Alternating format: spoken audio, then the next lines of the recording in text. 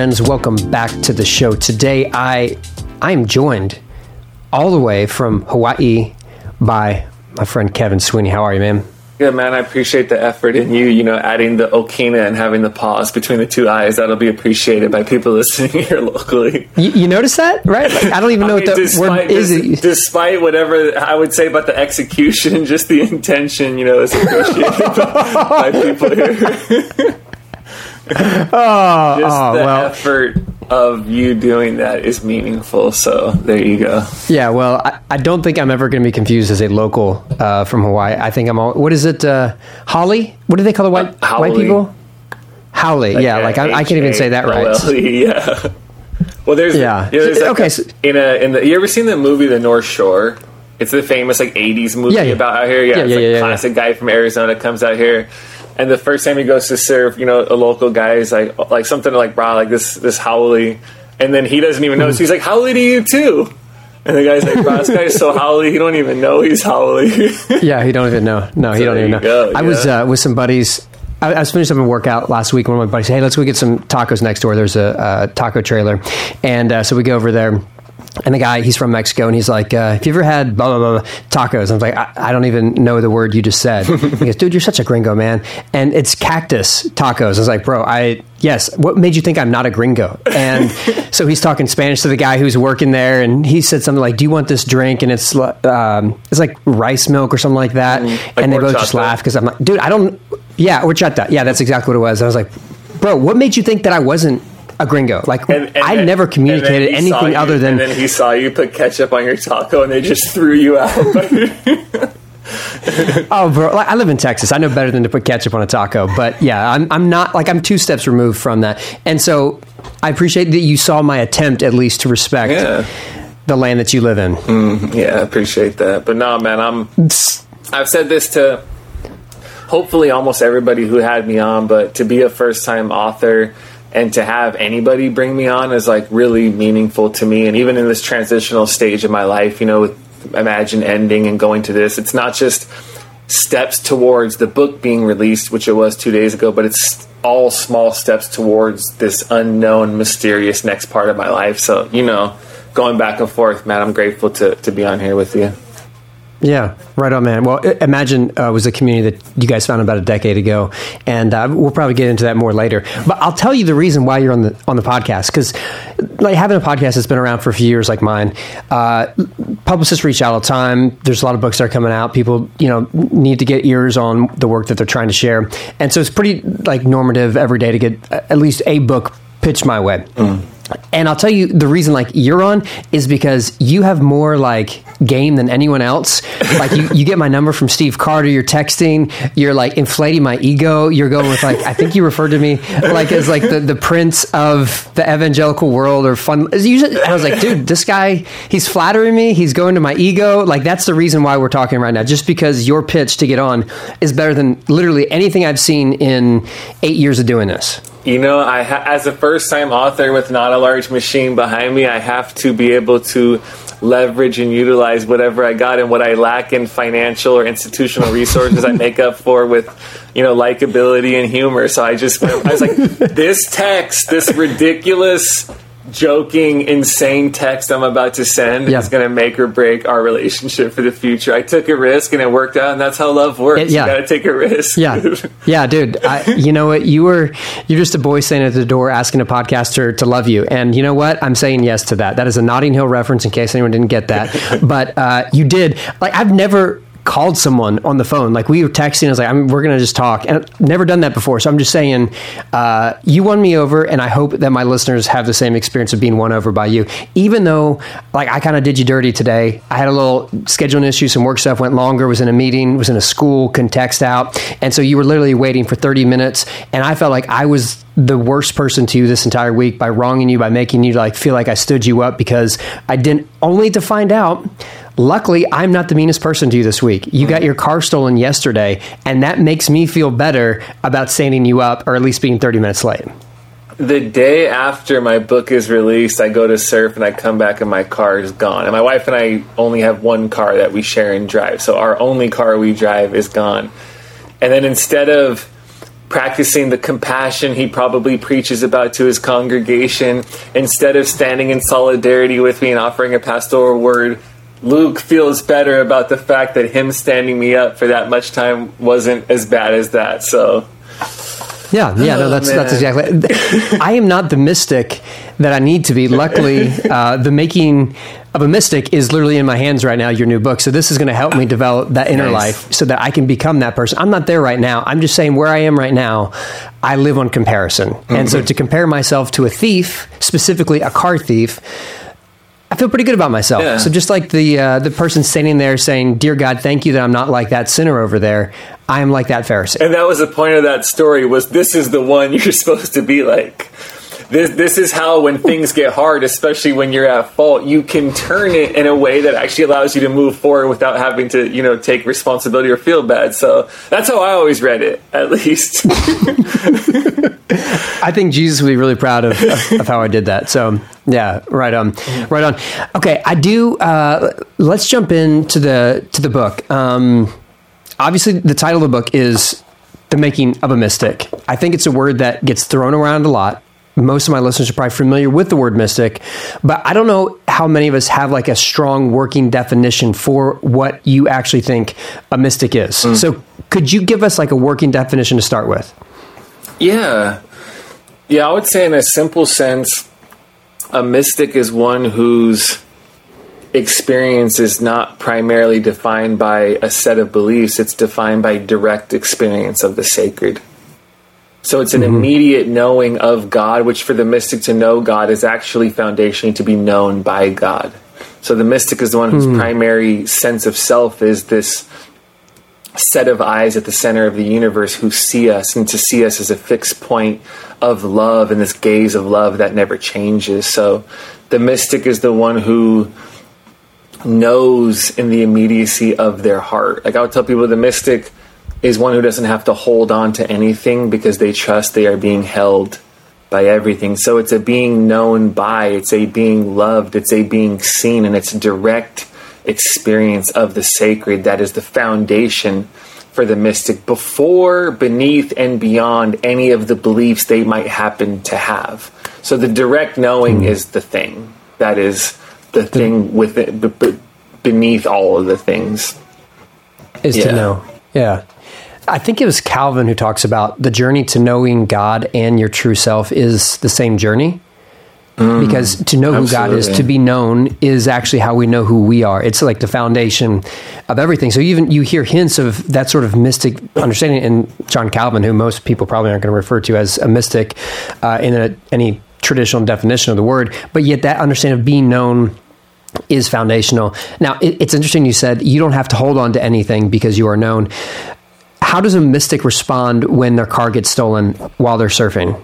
If you want to hold on to your possession like a car, I would be upset if my vehicle got stolen. Like, seriously, like as you think through this as a person who's writing about, like your book just coming out, like, what's your thought process? Question. I think it's funny. I do not have a mind that does any tit for tat. Why did this happen? Is there a reason why? Something like everything just is. That happened because we live in a world where that happens. And so for me, like when that happened, now obviously I have a wife, I'm in a relationship, so I'm also carrying that with her, and she can respond. We all respond differently to things. But when I'm coming home, I think, well, I have an Instagram live at 3:00 that I still want to do, and I'm not upset to the point where I can't do it. And that happened, and that doesn't negate the joy of this week of my book coming out. It doesn't take away from it. There's no all or nothing thinking. There's no part of me that has to ask why. It just happened. And the mystic, the fruit of, when I talk about the foundational experience of a mystic and knowing God, is the mystic is a person who can live with no resistance. And a mystic is one who knows how to embody pure acceptance. Because they can accept reality for what it is. The mystic is the one who can consistently die to and let go of any expectations they had on how life's supposed to work in order to embrace life for exactly what it is in order to keep moving forward. So how does the mystic respond to the car getting stolen? Being like, okay, that happens.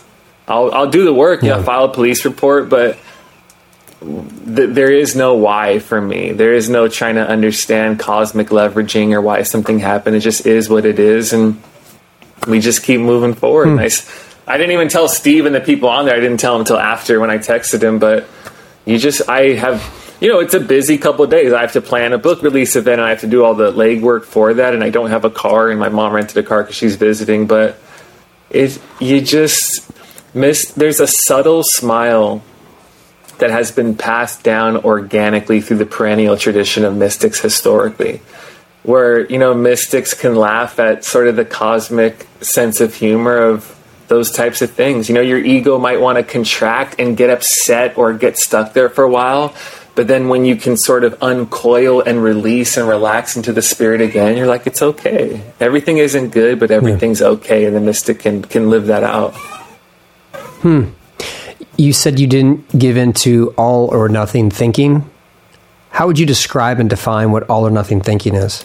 Well, I think specifically in that moment, I could imagine how a person, when something goes wrong, they feel the negativity, the darkness, the bad thing, then negates the good things. It's like when someone has bad things happen to them in a day. It's like, I just want this day to be over to start again tomorrow because this whole day is bad now because this one bad thing happened. And I say, no, that one bad thing happened within the context of the reality that life is a gift itself. And when that bad thing happens, you can face it, you can feel it, you can accept it, you can let go of the need for your reality to be any different than what it is right now. And in that place of acceptance, you can still be okay, filled with joy, and through the acceptance right here and right now. So the mind or the ego that might want to say, well, my book came out and this happened, it's so bad, and like God's doing this, or this takes away my joy from the book. No, this happens within the larger container of joy. Like, that's something I've discovered along the way, is acceptance is a container that can hold together joy and pain, light and darkness, suffering and good things. And the acceptance is the container that can shake all of that up and transform it into one thing, which is your life. And it doesn't mean you enjoy every one of those things to the same degree, but you do have to learn to accept and embrace all of those things wholeheartedly to allow it all to exist in the larger container of joy. So it's like that happened, and it doesn't take away from the bad. It just happened, and we live in a world where that happens. Oh, that's really good. I think the word religion comes from the idea of like to rebind, like to religament, I think is actually the etymological history of it. But like a healthy religion brings everything together. And so the idea of this is all part of what it is, life. Acceptance pulls everything together. It doesn't disqualify the joy of what life is, but it is part of the experience. It's part of the human experience to have all those things together. That's a great definition. I like that. This is like not a subtle flex, but a glimpse for the future. The second book I have coming out in January is called The Joy of Letting Go. And it's about how letting go is not one thing we do. Letting go is that which holds together everything we do, and letting go always involves acceptance. So I could say it about acceptance as well. And to me, the cross is an icon of acceptance. Rohr says all spirituality is about letting go. And then, but like, I'm going with like the idea of the cross is like on the cross, like Jesus lets go, not just of his breath, but his humanity, his life. I think, that's a great, to me, the cross is a radical icon of acceptance of this is happening. Love is here for you. And yet you are now crucifying love. And it's through the acceptance of the reality of a situation at its worst that death comes, that you break through, and you're allowed to trust the death all the way through to resurrection. So to me, beneath the surface of everything is for me, acceptance and letting go is everything. It's the last thing people want and the one thing we need to be free in this world. And that's not what the first book's about, but you can definitely feel the energy and you feel that dynamic through the book, where so much of it is, is that subtle art of letting go all of a sudden gives birth to everything you were hoping for, that you were clinging on to things that were getting in the way of everything you wanted in the first place. For sure. Jesus is like, if you want to follow me, you have to die to yourself. You said it's the last thing people want to do, but it's what's like most neat. I forget exactly your verbiage. Why do you think it's so hard for us? Why don't we want to do that? I mean, mystics know, all mystics know that death is the secret to life, or death is the key to life. And our ego will avoid acceptance, letting go. Those all involve death. And so why do we avoid letting go? Well, one, because you have to embrace the death and go through that. Why do we avoid letting go? Because to practice acceptance, there's always something really hard you have to feel. You know, when I use this 4-part movement, when you talk about real forgiveness and letting go, is you have to find it, you face it, and you feel it, and only then can you forgive it. But you have to feel it all the way through. When you ask the question, if you really want to talk about letting go, what do I have to accept here? Oh, this one time where this person betrayed me, I think I'm wrestling with that person individually, but what I'm really wrestling with and what I really have to accept is that hard reality that we live in a world where I can give my heart to people and they still might not reciprocate it, and they might crush me or betray me in the end. That is a hard thing to accept about life. But that is a part of life. But if I can accept that and feel the loss of my illusions, the death of my illusions, the death of the way I thought it was supposed to be, all these things that have protected me for a while and given me a sort of skewed way of viewing reality, if I can accept that and feel that death all the way through, then it's always resurrection. But we have such a hard time crossing over that threshold from acceptance and dying into the uncontrollable light of resurrection. But for me, I'm like, that's the story we live in. When we're just, it's scary to trust that there's more life on the other side of that. You know, we white knuckle and cling to the very things that are getting in the way of us being free again and again and again. You know, the only things you ever let go of are the things that are getting in the way of your freedom. And that's the journey of the mystic. Is, I think in the intro I say, like, to be a mystic is to attend your own funeral over and over and to discover that the funeral is actually the entrance to the party. That's what faith is to me. Such a good line. That's what faith is. That's when faith has real teeth. It's not, do you believe X, Y, and Z about Jesus? It's when you come to the edge of the old thing, will you let go, accept, and surrender that? And not trust in your theology of God, but actually trust in the active, present, alive Spirit to carry you through. That's where this all matters. And that's what the story, I think, is pointing us toward. Yeah. Can we go back to the feeling part? So before we can feel it, give me the 4 again. So you find it, face it, feel it. Finding, facing, feeling, and then it's forgiving, and only then. Yeah, I think one of the things that makes me feel like that's such a true thing is, in my experience, I find myself with anger about things, and I understand that anger is a shallow emotion, and that if I go underneath anger, it's usually pain, and it's pain that I don't want to feel, and so I'd rather be angry at someone than to feel how I feel because of whatever transpired. And anger holds on, but forgiveness helps you move on, and you can't move on unless you've felt it first. And so, like, I think the way that you name that is so true to my experience of, I have to feel rejection. I have to feel betrayal. I have to feel those things before I can ever talk about forgiveness. Yeah, I think it's in the first book. I honestly forget if it's in the first or the second one, but it, to me, you need to say it's the first one because people can't buy the second one. So just pretend like it's in the first one. Yeah, so whatever I'm about to say, even if it's not there specifically, the wisdom of it is definitely throughout the whole thing. There you go. And all right. As we get older, I'm 37, I think one of the most spiritually mature things that we have to learn how to do, especially for leaders, or if not especially, it's very true for leaders, is to just feel our own feelings. Like, that is the thing. You know, sometimes it's like, if you don't do that, what do you have to feel? Well, that's the question, because that's unconsciously what you're trying to avoid, is that thing. And I did. This is in the first book, so he's totally right. First book, so go get it. The Making of a Mystic. This is in there. But I have a book in there. Do you curse on here or not? Because then I could bleep it out if not. Well, what I do and what you do are two different things. So go ahead. You follow your heart. Okay, so I have a chapter. I have a chapter in the book called Feeling Shitty. And it's about, for me, how we all have moments where we just feel like that, you know, where you have these emotions where you just feel, but there's a lot of things connected with that. We thought the thing we started would be further along than where it is 3 years into it. We thought the nature of this creative partnership was supposed to look like this, and it's not. As a pastor, you thought I or the church is supposed to be here at year 4 and it's not, and you feel a certain way about that. You feel, not great about that.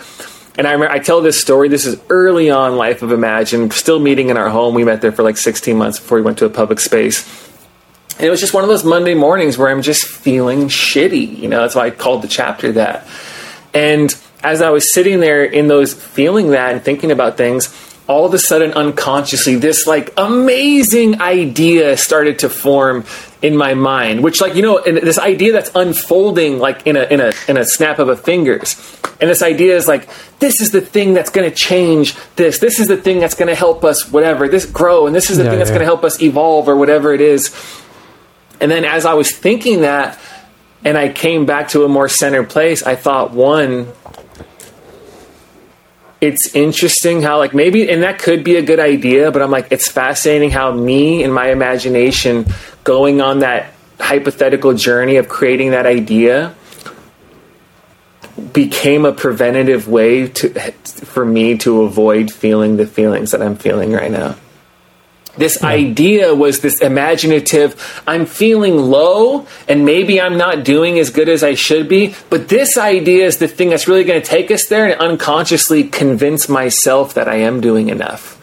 Or I can sit here and not try to achieve and build my way out of these negative feelings, and I can actually sit with them long enough, like I said, practice acceptance, feel them all the way through. It's almost like you fall through your feelings onto the ground that is always made of grace. I can achieve my way out of them and thus avoid feeling them, or I can feel them all the way through, embrace that what I'm doing is enough because all I have is my own offering, fall through them into grace and just be okay. And it's amazing to think how many mission projects and campaigns and big things from leaders, even if they're objectively good, may be unconsciously born out of those people's need to avoid feeling hard feelings on those Monday mornings.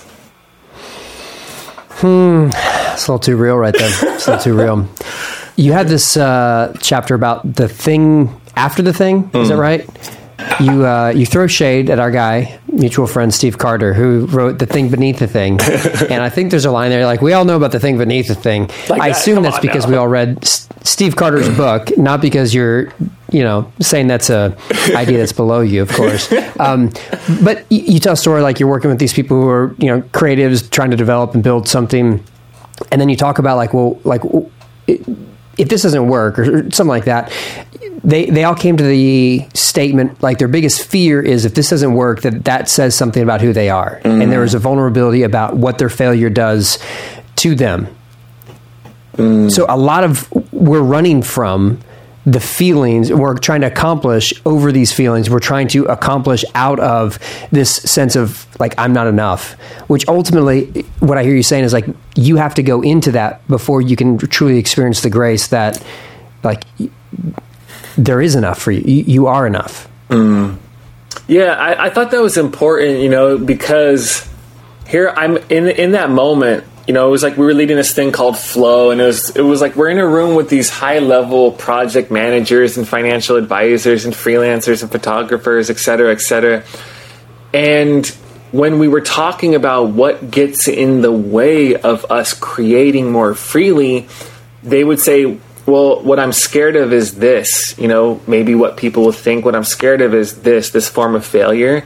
But those things aren't actually the things. It's the thing after the thing. It's not failure that scares us. It's what we think failure says about who we are. Mm-hmm. It's not those people seeing that we didn't do everything we planned to do. It's what we think them perceiving us in that way says about who we are. So that whole conversation, fear of failure, fear of what other people are going to think, actually is a conversation. The clarity of that was the invisible ground beneath that discussion about creating was our insecure relationship with our inherent value.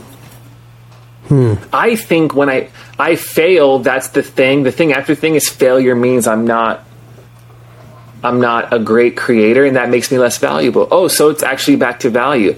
Oh, if I let people in closely and I disappoint them because I'm imperfect and they have a negative view of me or they see my flaws, them seeing my flaws, which is my fear, that's the thing. The thing after the thing is, well, if people see my imperfections, they won't want to be around me. If they leave me, that will make me feel, that actually takes away the value from who I am. No, that's not what it is. You will fail. You will disappoint people if you're going to lead. You're going to disappoint people close to you. That doesn't mean the relationship's over, and it doesn't actually take anything away from you. You know, like, I fail, I get humiliated, I'm criticized, and somehow none of this takes anything away from the substance of who I am. That is the Christ mystery, and that is the ground beneath everything we do. Is, you know, once you lead long enough, you don't want people to suffer, but you're like, the life is right after that failure, because the thing you avoided forever, we treat failure like it's death, and it's not death, it's just painful. That's it. You think you're going to spontaneously combust or the universe will implode when your thing doesn't work. And you know when it doesn't work, you know what happens? Nothing. At all. I had a friend who was creating something. He was starting a church, and it didn't have the up and to the right trajectory that he wanted, that, you know, most of us want from anything. He wasn't on Norsworthy podcast, which is straight to the top. So that partly come on now, that is no, come on now. But yeah, you're funny there. It didn't work out for him, and he was terrified. I almost got you spit out your water there. That made me pretty happy.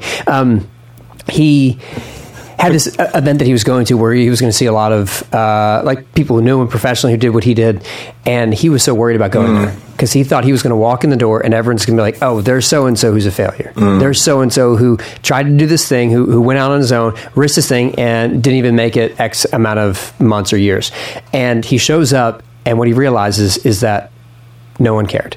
Not that they were apathetic towards him, but they were trying to make sure that they weren't failing themselves. They were trying to keep their life together. They were trying to keep their family together. They were trying to do everything they needed to do to keep their head above water, that they didn't have enough time to look around and go, oh, so-and-so's underwater because I feel like I'm just barely above water myself. And we build up in our head almost as if like everyone's just talking about what happened to this person and their failure. But most of us are all in that same sort of existential crisis of going, if I can't make this work, whatever this is, whether it's my family or I can't be a good enough parent or I can't be good at my job, then I'm going to be a failure. I don't have enough time to look at you if you're failing. Yeah, it makes me think of like being in high school and you go to like a high school football game and you walk, or like a baseball game, professional baseball game or whatever. And as you're walking up the stands, because you know it's on a downward tilt, when you walk up, you're like so self-conscious, thinking everybody's just like gawking at you, and you're like, don't trip, don't make a fool of yourself, don't make eye contact. And when you're young and on your own path of growth, you know, you're still pretty egocentric. That makes sense because you do think you're the center of the universe unconsciously. But as you get older and you move beyond that, you're like, most people don't have the energy to care, first of all. And second of all, the real freedom is saying, even for those who do and see you fail, it still doesn't matter. That's why in that chapter, I'm like, it's not that you're scared of trying, it's that you still believe that if you try your hardest and it doesn't work out, it takes away value from who you are. That's not true. It's not that you're worried about disappointing people you respect if you let them in too close. It's that you're still convinced another person disappointed in you takes away something essential from who you are, and it doesn't. That's the freedom. You know, that's why the comedian Patton Oswalt is like, every comedian early on, I just want them to bomb. It's like, because once they bomb and they feel all that and they know they're okay after that, it's like basically, I don't know exactly what he says, but your fear starts to like lessen and lessen, because that thing that you thought ended you, again, failure doesn't kill you. It just sucks and it's just painful. Yeah. And if you can sit with it long enough, all of a sudden this new moment's born out of the very place you avoided, and next time you're less scared of it. And that's the gift of leading, is you just make an ass of yourself so many times and make so many mistakes that eventually you're like, that's a part of this. You know, when someone else is like, hey, you did this, I'm like, I know, and that's something I do, and I can't lead without accepting I'm going to do it imperfectly. You know, and there's such a freedom in doing it from that place of authenticity instead of avoiding any negative feelings, because you go through them, you know? So, yeah. There's a jiu-jitsu professor. His name is John Danaher, who he was getting his PhD at Columbia. I think it was Columbia, New York, in philosophy, and then fell in love with the martial art of jiu-jitsu. And he's one of the most prominent instructors now.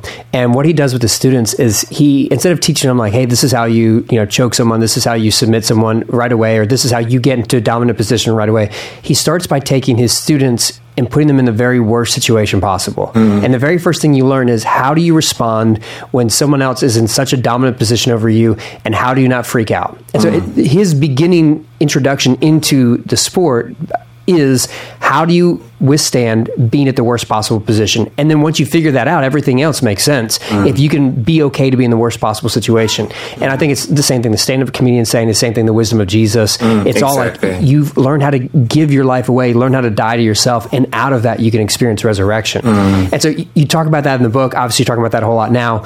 As you mentioned earlier, after 10 years, the community that you and your wife founded closed their doors just a couple days ago, right? Yeah. And so you're talking to this congregation. I assume many of these people you've known for a decade or handful of years. When you talk to them about this chapter in the season of this community coming to a close, are you saying all this stuff to them, or what specifically are you saying to them about how you would want them to look back on this season and this chapter coming to a close?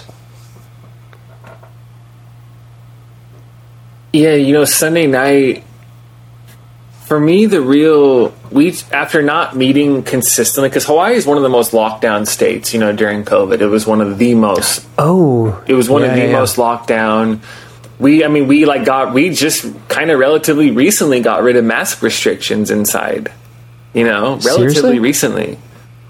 And in Texas, we didn't. We never got COVID in Texas, so we didn't have restrictions There's ever. never any masks there. Yeah, here in Florida, we never got COVID, so we didn't. It skipped over. It skipped over that bottom part of the mainland and went straight to us. Someone just got their guns out and they shot it away. That's how we got rid of. Well, I've heard that's doable if you have enough guns. Then there's a direct correlation of no COVID, more guns. So yes, that's it. That's what we do. But, so you guys were in this. We didn't meet consistently, weekly, for 18 months. And that's a death sentence for most churches. Going into October of last year, my wife and I had this sense of, okay, there's a chapter for Imagine to be reborn, born again. That's what I would say. Yeah. We were still, doing digital stuff, and we would do once a month stuff, but obviously different. And we thought, after watching the Michael Jordan doc, The Last Dance, my wife and I were like, this is the last dance for us. For pastoring, for me, I saw chapters as 2 to 3 year chunks usually.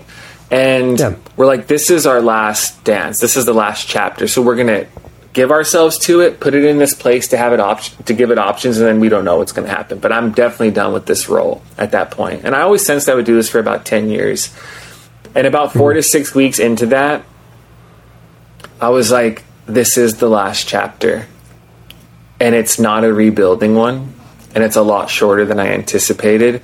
And my mind and heart started to shift towards the metaphor of hospice care for the church.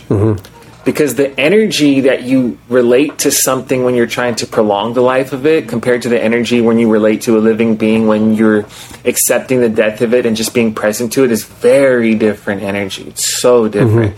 And I started to shift to that, and it felt very right. And we made that decision over Christmas, and came back in January, the second or third week, and announced to the church that, here's where we're at. And we're going to do this last 6-month-ish chapter of back at our home, just drinks, eating, just hanging out, just to go into the last chapter of this and this hospice care kind of a thing. And on a personal level, that October to December, January-ish was probably the hardest, or one of the hardest seasons of my adult life. It's not a small thing to make a decision to close something down you've give almost a decade of your life to. It's not. But we led people through that, and we were honest about it. And even the night we announced we were closing, the people, and there's probably 25 people there at the time, stood up and gave us a standing ovation. And we were met with nothing but grace and support along the way. And we didn't just say, hey, we're going to close in 2 weeks because we're tired and it's hard. No, we were committed to be as present as possible to whoever was there. And so now, you're leading people through the death. You are not just talking about death and resurrection, you're leading them through that. So by the time this moment comes around and my book comes out 2 days later, I'm like, people would hit me up on Instagram, I think from a distance, and they kind of be like, "Oh, Kev," with like maybe like, "How are you doing?" I'm like, "Bro, I'm so happy of like how this closed down, and I'm so excited for this next season." And that's not a trivial like living in denial. It's no, the heavy lifting of acceptance and grief for me was those 4 or 5 months, and now the fruit is I can take another risk at 37. I can choose to start over. That's not easy. I can begin again as I'm approaching 40 and still feel really good about stepping into the unknown. So it was not just teaching people about it. It was like you're enacting it and doing it with people, which is powerful. And that's how we did that. Yeah. Yeah. In the book, you talk about, your conversion was inspired by like this dream to have freedom and this longing for peace. And it seems like, 20 years later, basically, you're in a situation where there wouldn't be much peace. There'd be a lot of anxiety and turmoil for most of us going through that.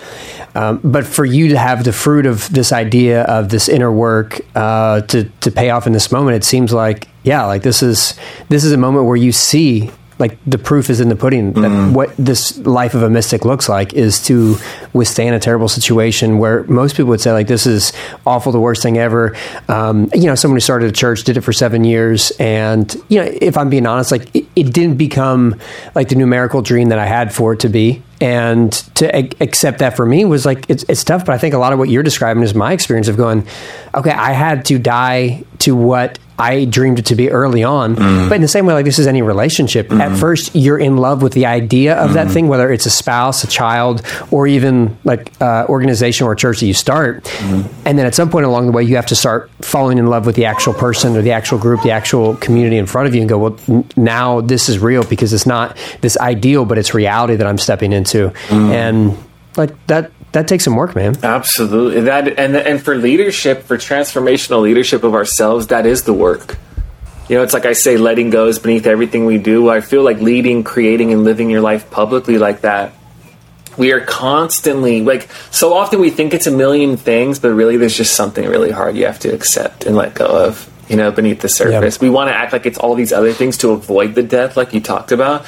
But this constant, in every relationship, like you said, a relationship with your church, it's letting go of the way I thought it was supposed to be, accepting it for exactly what it is, and recommitting to create what it will become. We are always flowing between that. And so much of the resistance we feel as leaders is, if you can really get someone there's some version of that. You thought you were supposed to be further than where you are, and a part of you is worried that you're mentoring them, or like your friend at that event is going to think this. No, you just have to surrender what it was, and like that is the journey of the mystic, is embracing and accepting and allowing reality to be exactly what it is right now. That's why at some point in the book I tell the story about, I think it's in the People and Patterns chapter, but I tell the Jesus story about how many times am I supposed to forgive people? Like 77 times 7. And I'm like, well, one really radical and I think very socially challenging way to read that is every time somebody wrongs you, you're supposed to forgive them. That reading of it is already massive. Every time somebody wrongs you, you're supposed to forgive them. Well, to me, there's an even more radical way of reading that text. It's not just saying every time an individual wrongs you, you're supposed to forgive them. It's you actually zoom out more and learn to embrace and forgive reality itself for being exactly what it is, which is imperfect and flawed. But that's what you were saying about your car being stolen. It's like, this is the world that you live in, right? So it's not like I'm just saying, like, I heard you already saying this 35 minutes ago when you're talking about, I'm not mad at the carjacker. I'm mad, like, I'm accepting that this is part of the world that we live in. You can, you can be free from any resistance to pain while still feeling the reality of pain. It doesn't mean hard things don't hurt. It just means you have no resistance towards it. That's where people get stuck. It's not in the reality of pain. It's we resist it. So now we're stuck and angry and frustrated and resentful. No, you still feel it. And that's why in that chapter, People and Patterns, I'm like, it's always, even in any time of forgiveness, it's always bigger than the person. Like, it's the person, but it's actually a pattern. It's the pattern through them because it's actually a pattern in life itself. So it's not just forgiving them for turning their back when I opened my heart and gave everything. It's accepting we live in a world where if I give everything, someone can still walk away from me, right? It's not just forgiving for them leaving when you were the one I counted on the most. It's accepting that sometimes the people you count on are not going to stick around. Like, it's not the person, it's the pattern. And when you accept the pattern at a cosmic level, when it shows up in the personal again, you're not surprised and you're not stuck and you don't stay angry for more than, I don't know, however long it takes you. Because my car getting stolen is, why am I mad? Because this makes me feel unsafe. Well, the world isn't completely safe. This makes me feel like this. Well, people do bad things. Like, if I can accept things, if I can forgive reality itself at a universal level and accept it for being flawed, then when any individual expression of that flawedness expresses itself, I'm not surprised. Doesn't mean it won't hurt, but I'm not fighting it. I'm not resisting it. I'm not asking God why. I'm not trying to understand it. I'm just accepting it for what it is and forgiving them, and really just forgiving life itself for being what it is. That's what it is. You are like joy. Like I said, acceptance is the container that holds together all things and shakes them up and gives it back to you as one thing, which is just your life that is able to hold together all those things at the same time. Oh, that's good. That's good. Okay, so we've had this conversation, and you've had a Peloton bike just over your shoulder. Come on now. While I'm seeing the beautiful, water surrounding that state, which I can't say the name accurately, so I'm not going to try to again. I also see this exercise bike. Now, one of the things that you say in the book is that 10 minutes of cardio. That's probably more than what you want to do, and so cardio is not really your thing. And so you do you. That's you. One of the things that, in that spirit of honesty, that I'm typically that's not really my thing is mushrooms, which you talk about in the book, and so that's typically not my thing either. And so, let's meet halfway and try to figure this out. Like, if you do more cardio, I'm not going to do more mushrooms, but maybe we can meet in the middle and, drink a margarita. Like, that's kind of like the middle ground there. I was about to say, I have no idea what the middle of not doing cardio and doing mushrooms would be. So, hey. Yeah, I didn't know either. When I started that sentence, I didn't know where it was going either. So we're both trying to figure that one out as we go. Okay, so a couple months ago, I'm with my friend Suzanne Stabile, and I guess I don't know how, it was a couple months ago. And so we're just talking, what's going on in life, blah, blah, blah, blah, blah, all that stuff. And she goes, yeah, I got this book, and it's a guy, and he talks about mushrooms, and he wants me to write an endorsement for it. And he tells me, she's like talking more. I'm like, I think I got a copy of that book already on my desk right now. Mm-hmm. And so, it's in front of me now. So you tell the story in the book that you have this experience on mushrooms when you were, 18, 19 years old. You have this life upending experience with a friend. I believe his name was Squirrel. Mm-hmm. Is that right? Mm-hmm. Anytime you have a friend whose name is Squirrel, weird things are going to happen. We should just acknowledge that. You go to your girlfriend's house at the time. It's a crazy thing, and you have this life-altering experience. Now, for those listening, let me just acknowledge this up front. I do not encourage people to have mushrooms to create a spiritual experience, though I know that there are some people in the larger world who talk about that as this revelatory experience. 20 years later, give me your opinion on that at this point in your life. On my experience? Yeah. Well, one, to me, the title of the book can be a bit misleading in the sense of like, oh, mushrooms, maybe he's the guy who's a pastor now who's like, let's all still do psilocybin for the sake of this. And it's like, I haven't done psychedelics for almost 20 years. Psilocybin? Well, psilocybin is like the hallucino, like the property within the mushrooms. Oh. Yeah. So if you hear about psilocybin, I just learned research, something. Yeah.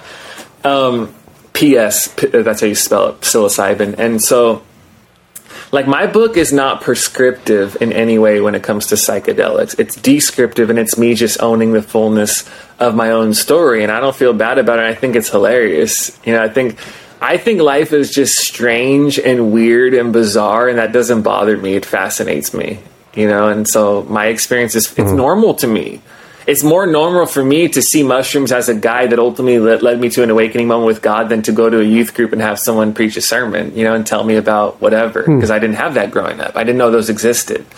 And, I tell a story for people to make sense of it in a chapter called Mushrooms and Missionaries, where when a young Thomas Merton, Catholic monk, the great 20th century mystic, when he was young and, closer and closer to his awakening experience, I think this Hindu monk was visiting the States and lecturing. His name was Mahanambrata Brahmachari. And Merton tracks him down somehow, goes to a lecture, finds him somehow, asks him for guidance. And what's amazing is this Hindu monk, with all of his wisdom, tells this young Thomas Merton to go read St. Augustine's Confessions and tells him to read Thomas à Kempis's The Imitation of Christ. Let's say Merton reads those, they get integrated into his journey towards Jesus, towards Christ, and that is a part of his journey towards becoming the great Christian that he was. Well, I don't think it was in that Hindu monk's job description to be a missionary for Jesus, right?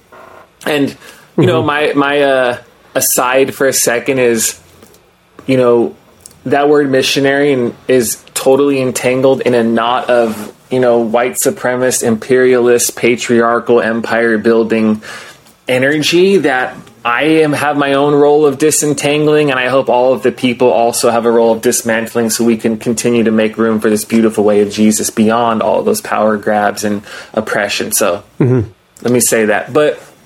So I'm with you all on that.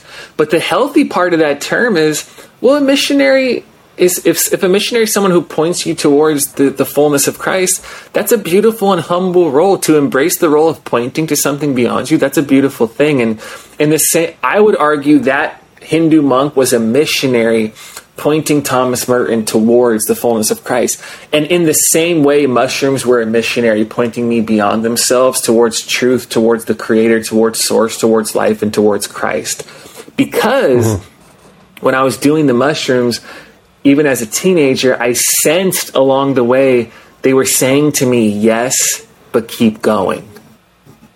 It's like they were a signpost pointing me to the future I couldn't see, this freedom I desired, and this hope I had for truth but just didn't know existed. It was like they showed me I had because it was the only time I ever felt at peace is when I was on mushrooms. So they showed me I had the capacity to be at peace, but I knew the only real peace that mattered was something that wasn't contingent upon taking them. It had to be beyond them in order to be able to just be. So that for me was, they were the guide pointing me beyond themselves. And to make sense of even how people think about psychedelics now, when I had my first instantaneous awakening moment with God at 18 years old while I was on mushrooms, I never did any psychedelics again. Because for me to go back to the mushrooms would be going backwards. They were pointing me beyond themselves towards the source, towards truth. And once I encountered the truth for myself, why would I go back to the directions when I'm already in the ocean? The directions were pointing me to the ocean, God, love, life, grace. So once I'm in there, my task now is to live in, to trust, and to become the ocean, not to go back to the signs simply because they guarantee me a little feel-good experience. No, even at 18, I thought to go back there and do mushrooms would be to betray the very spirit I encountered that gave me everything. And it wasn't because a pastor told me about conviction. I felt that within myself in the journey that the Spirit had me on. So that's a little glimpse into it for people. Okay, I was wondering, in the same way that I was wondering how I could finish that sentence about meeting in the middle, I was wondering how you could make a conversation about mushrooms that was both honest to your journey, but also didn't make me feel guilty like I'm encouraging 18-year-olds to go do drugs. And that was a good answer. Like, I feel like I'm good with that. I'm good with that. I mean, I say that in the book where, like, I'm ambivalent, you could say, about all the resurgence of psychedelic research right now. Could I say any psychedelics are 100% evil? No, because I had my experience. Are most of the people I did psychedelics with enlightened gurus, leaders for justice and compassion in the world right now? No. Do I recommend them to people? No. But if someone is going through them and they're asking me about them, well, we can have that conversation too. But no matter what, the real work of transformation is always after the Friday night experience. And that's true for church, and that's true for highs at camps. The real work of transformation is always after that. It's how does that which you saw on the peak become who you are on the path? the transformation is not going back to feel the high of that peak. It's to actually do the real work, spiritual practices, meditation, transformation, doing the real work of working for justice, compassion, or whatever. The journey is always after. And so for me, unless someone's really doing that work, I always have this suspicion of like deep down, people just want to trip out, man. And I'm not going to judge you for that, but let's not equate that with like a one night stand with spirituality is not the same as a life devoted to the way of Jesus, to the way of Christ, and to committed to be that kind of a person in the world. And that's true for people who do that through tripping, and for people who like to go to big religious events, you know, and feel some sort of high too, because I see a lot of similarities there. Dude, that one night stand with spirituality, that one night stand with Christianity, like that's a really accurate description, where we push for a lot of times to have people to get that one night stand where you raise your hand, you come forward, you do the thing, and then afterwards it's, all right, go back to your normal life. And that's not healthy for anyone. That doesn't bring life to anyone. So, dude, that's spot on. Kevin, this has been a blast. Come on now. Your ability to manipulate me to get you on the podcast was exactly what I needed. And I just want to say, I do want to make you feel, I want you to know though, because within that, just like how you felt good about not stealing my car when you stood me up, I want to say about that, you were the only person I took that much of intentional energy to like manipulate and be charming towards to get on. So I just want to put that out there, and that's true. So you were the only one who got, I feel special. Who I did that with. Yeah. Okay, I was wondering, like, are you doing this to everyone else? Am I just one of many? Did you send Suzanne like one of those weird texts about she's the queen of the Enneagram or something? No, okay, I feel special now. Dude, seriously, this is really, really thoughtful stuff. I appreciate it. And, man, best of luck on this next chapter of your life. And the book, The Making of a Mystic, y'all go get a copy of it. Don't do drugs, but read the book. And... And also, when we meet in the middle, I will say I'm more of like a dirty martini guy than I am a margarita, so just keep that in mind. Okay, I'll be in prayer about whatever that means. So, right. All right, man, I appreciate it, dude.